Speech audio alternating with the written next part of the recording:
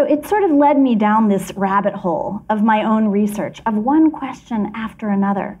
I found that the mind can not only heal the body, the mind can harm the body. That's Dr. Lissa Rankin, and this is the Depression Detox Show.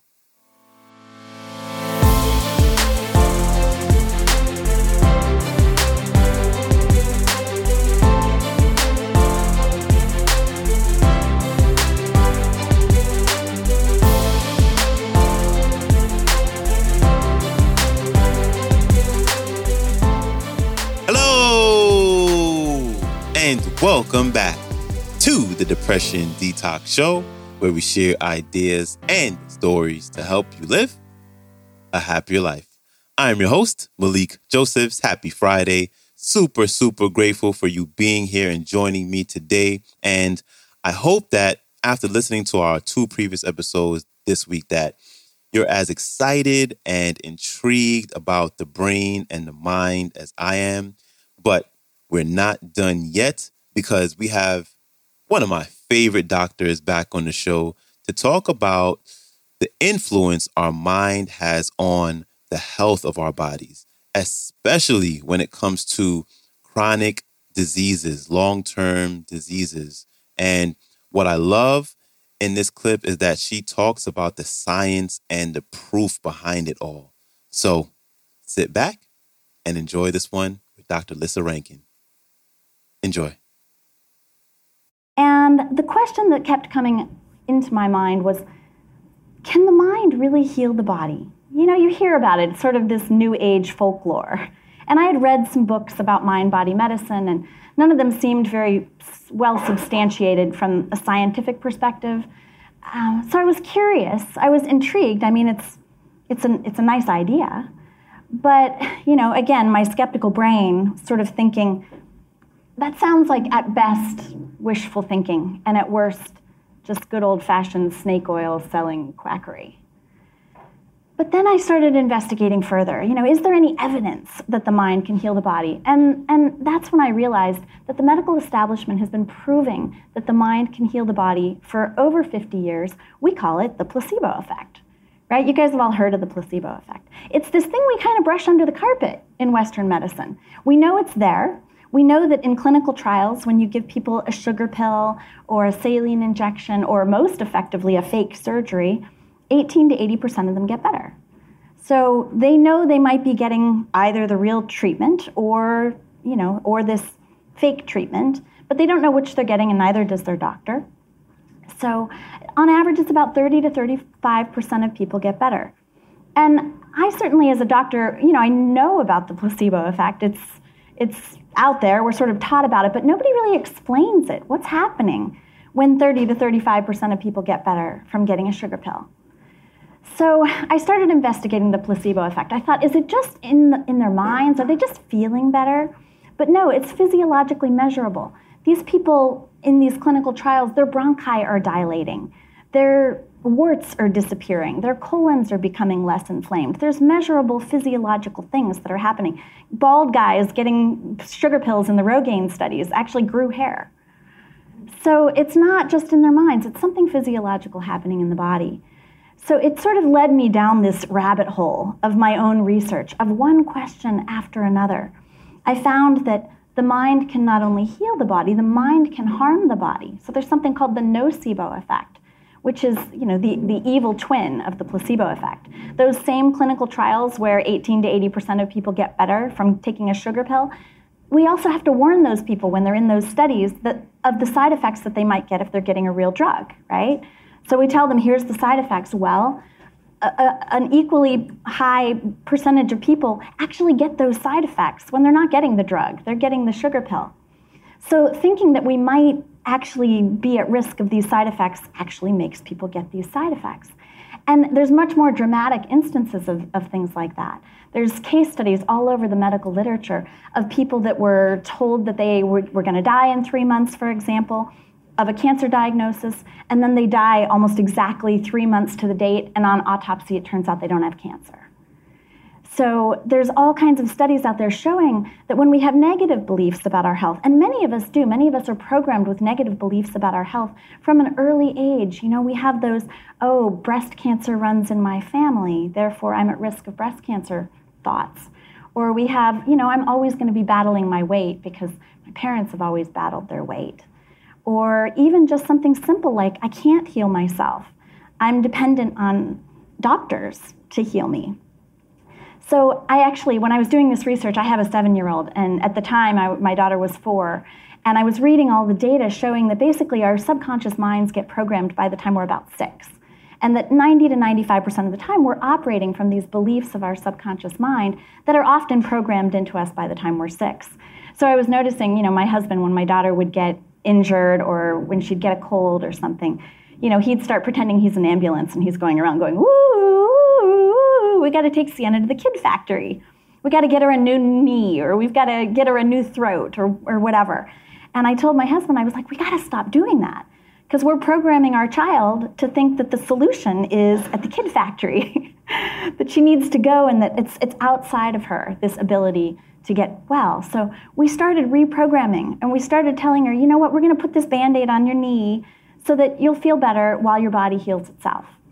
And I'm going to give you this cough syrup so that you're going to feel a little better while your body heals itself from this cold. And now she's great. I mean, she's so programmed. So people talk about being sick, and she's like, it's okay, your body knows how to heal itself. So I was reading about all of this, and I'm researching all of this, and I'm slowly getting kind of accustomed to the idea of like, oh, maybe the mind can heal the body. There's so much research, and it's all included in my book, Mind Over Medicine, Scientific Proof That You Can Heal Yourself. So I was chronicling all of this as I was going, but my skeptic brain really needed an explanation. What's happening here? How do we explain this? I needed a physiologic explanation. It's not magic. It can't be magic, right? So I started researching what explanations are out there of how the placebo effect works. And what I found is that researchers believe that some combination of the positive belief that they're going to get well, people are in this clinical trial, they're going to get the new wonder drug or the new fancy surgery or whatever. So they believe that they're getting the real treatment, and so they believe the real treatment's going to work. So it's that combination of positive belief. And then there's also this element of the nurturing care of somebody in a white coat saying, I believe this is going to help you. And we've put a lot of meaning in that. We're conditioned to believe that if somebody in a white coat says this is going to help you, that it will. So researchers believe that that combination of positive belief and the nurturing care of a healthcare provider leads to changes in the brain that are translated into the physiology of the body through a whole cascade of hormonal changes. So let me explain this for you. I'm going to give you a little neuroanatomy lesson first.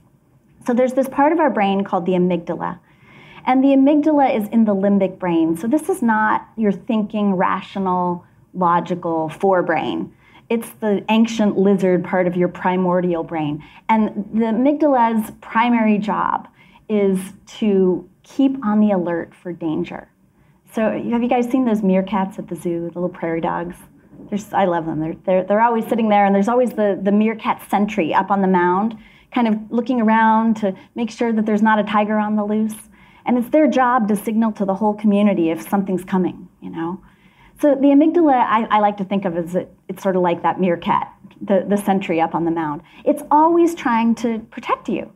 So it's always on the lookout for danger.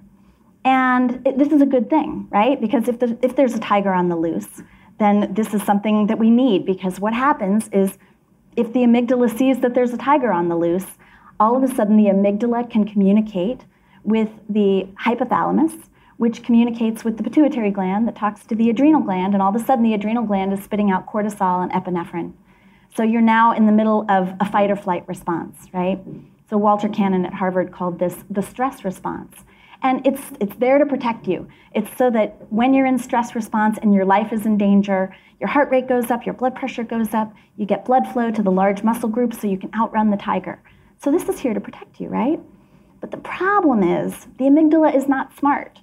So it can't tell the difference between there's a tiger on the loose and you're about to get eaten, or nobody loves me, or my family has a history of breast cancer, and so I might get breast cancer, or I hate my job, or even something simple like somebody just spilled red wine on my white carpet. As far as your amygdala is concerned, all of those are equal threats. So whenever you have a thought like that, the amygdala starts this hormonal cascade, and the body is full of cortisol and epinephrine.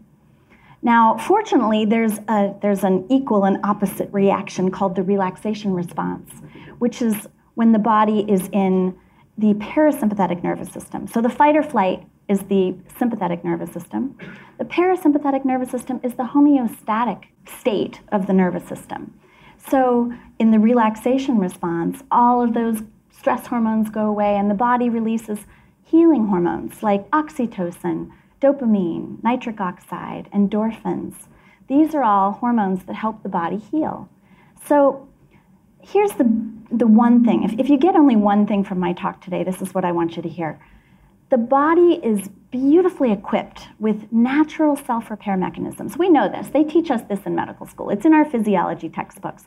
So we know that we all make cancer cells every day. We fight the cancer cells. Our body knows how to do that.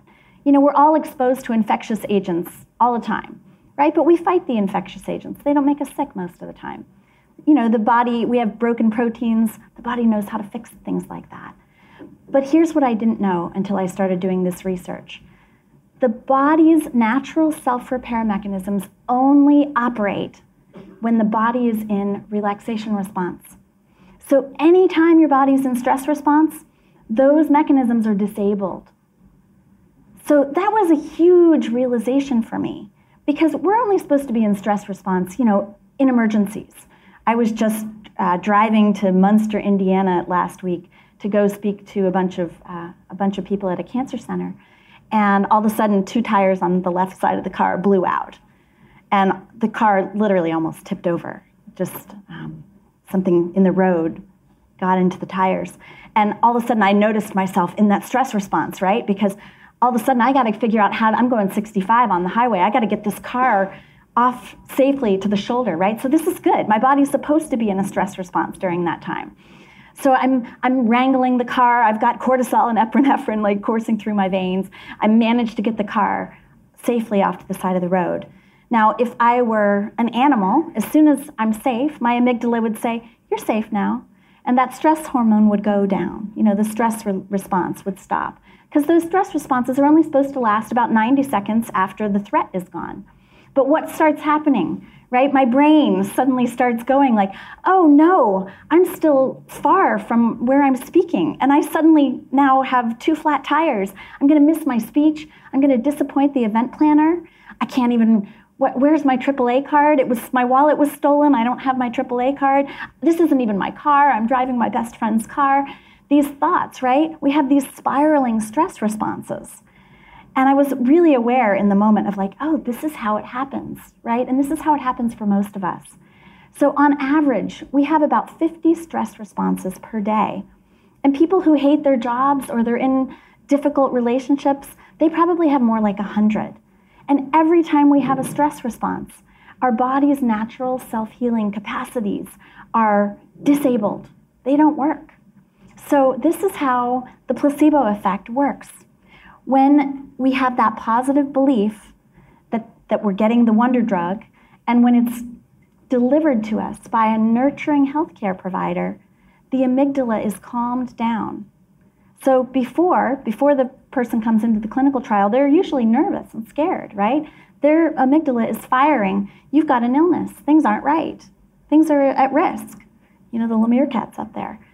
But that combination of positive belief in the nurturing care of the right kind of healthcare provider can calm the amygdala down. And all of a sudden, the body's filled with those healing hormones, and voila, the body starts to heal itself, even though all you're getting is a sugar pill. So, the next question that sort of was coming into my brain was, well, we're not all in clinical trials, right? Should we all be going around popping sugar pills? Or is there some other way that we can do that we can have that same sort of placebo effect in a way that we can maybe control? So one of the things I was researching when I was looking at spontaneous remissions in patients who had these kind of medical mysteries was were these all just flukes? Was stomatis moritis just lucky? Or is there something that these people were doing? Was there something proactive that they were doing? And I came across the research of Dr. Kelly Turner, who did her PhD thesis.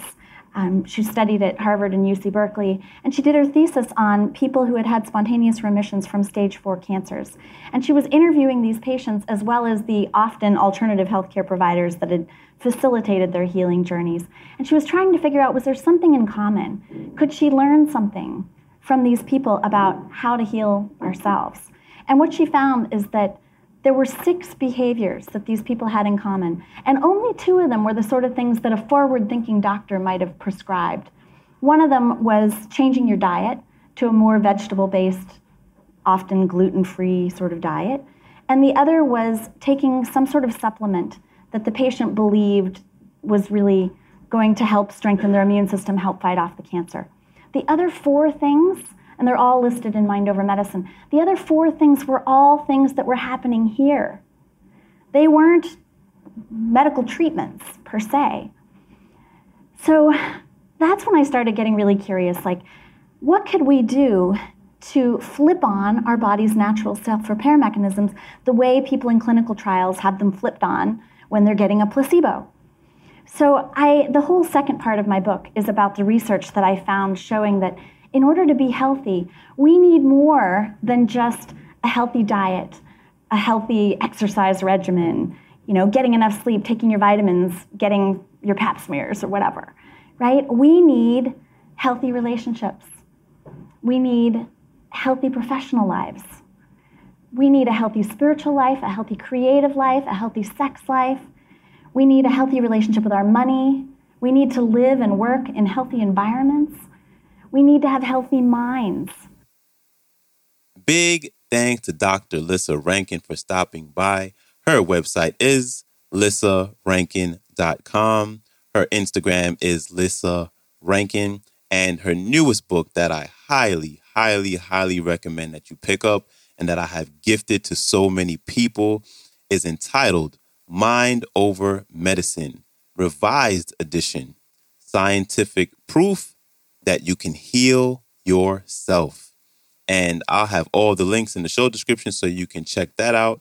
And when you get a chance, please follow the show on Spotify podcast, share it, or leave a rating and review on Apple Podcast. I really, really, really appreciate it. And that is a wrap for me. I hope you have a wonderful weekend, and I will see you back here Monday. So, until then, stay strong. Later.